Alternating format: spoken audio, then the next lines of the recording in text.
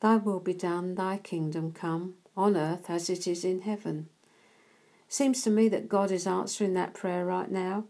We've prayed it time without number, without realising what we're asking for, that his rule and reign should come in us first, and then on the earth in general.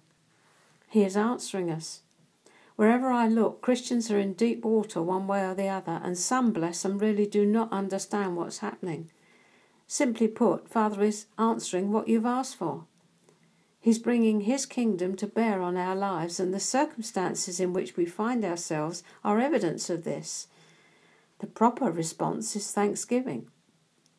1 Thessalonians 5:16-19 in the NIV. Rejoice always, pray continually, give thanks in all circumstances, for this is the will of God for you in Christ Jesus.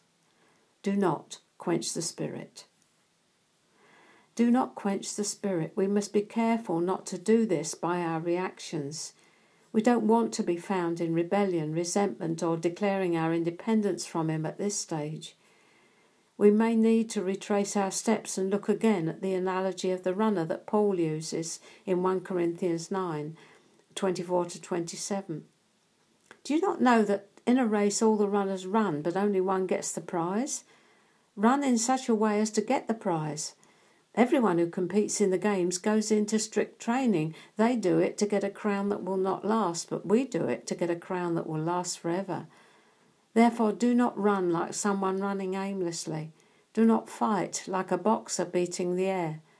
No, I strike a blow to my body and make it my slave, so that after I have preached to others, I myself will not be disqualified for the prize.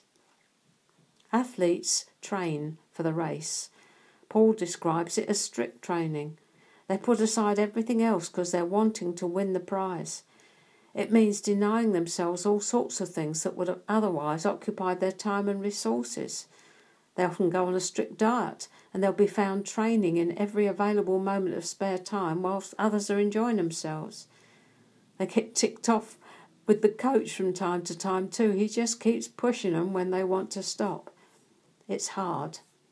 But he and they are after something, winning the prize. They're in it for the reward at the end, and he wants them to receive it. Keep in mind what the Father is bringing about and doing. He's doing what we've asked for. He uses our life situations and circumstances to do this. So if you've asked for his kingdom to come, that is what he will be fulfilling in your life. If you've asked for a gift, ditto. If you have a specific call, this will be your training ground. So look up and rejoice. You're being made fit either for the coming kingdom or for the assignment he's given you. Either way, you win. So please stop complaining. No one drifts to the top of the mountain.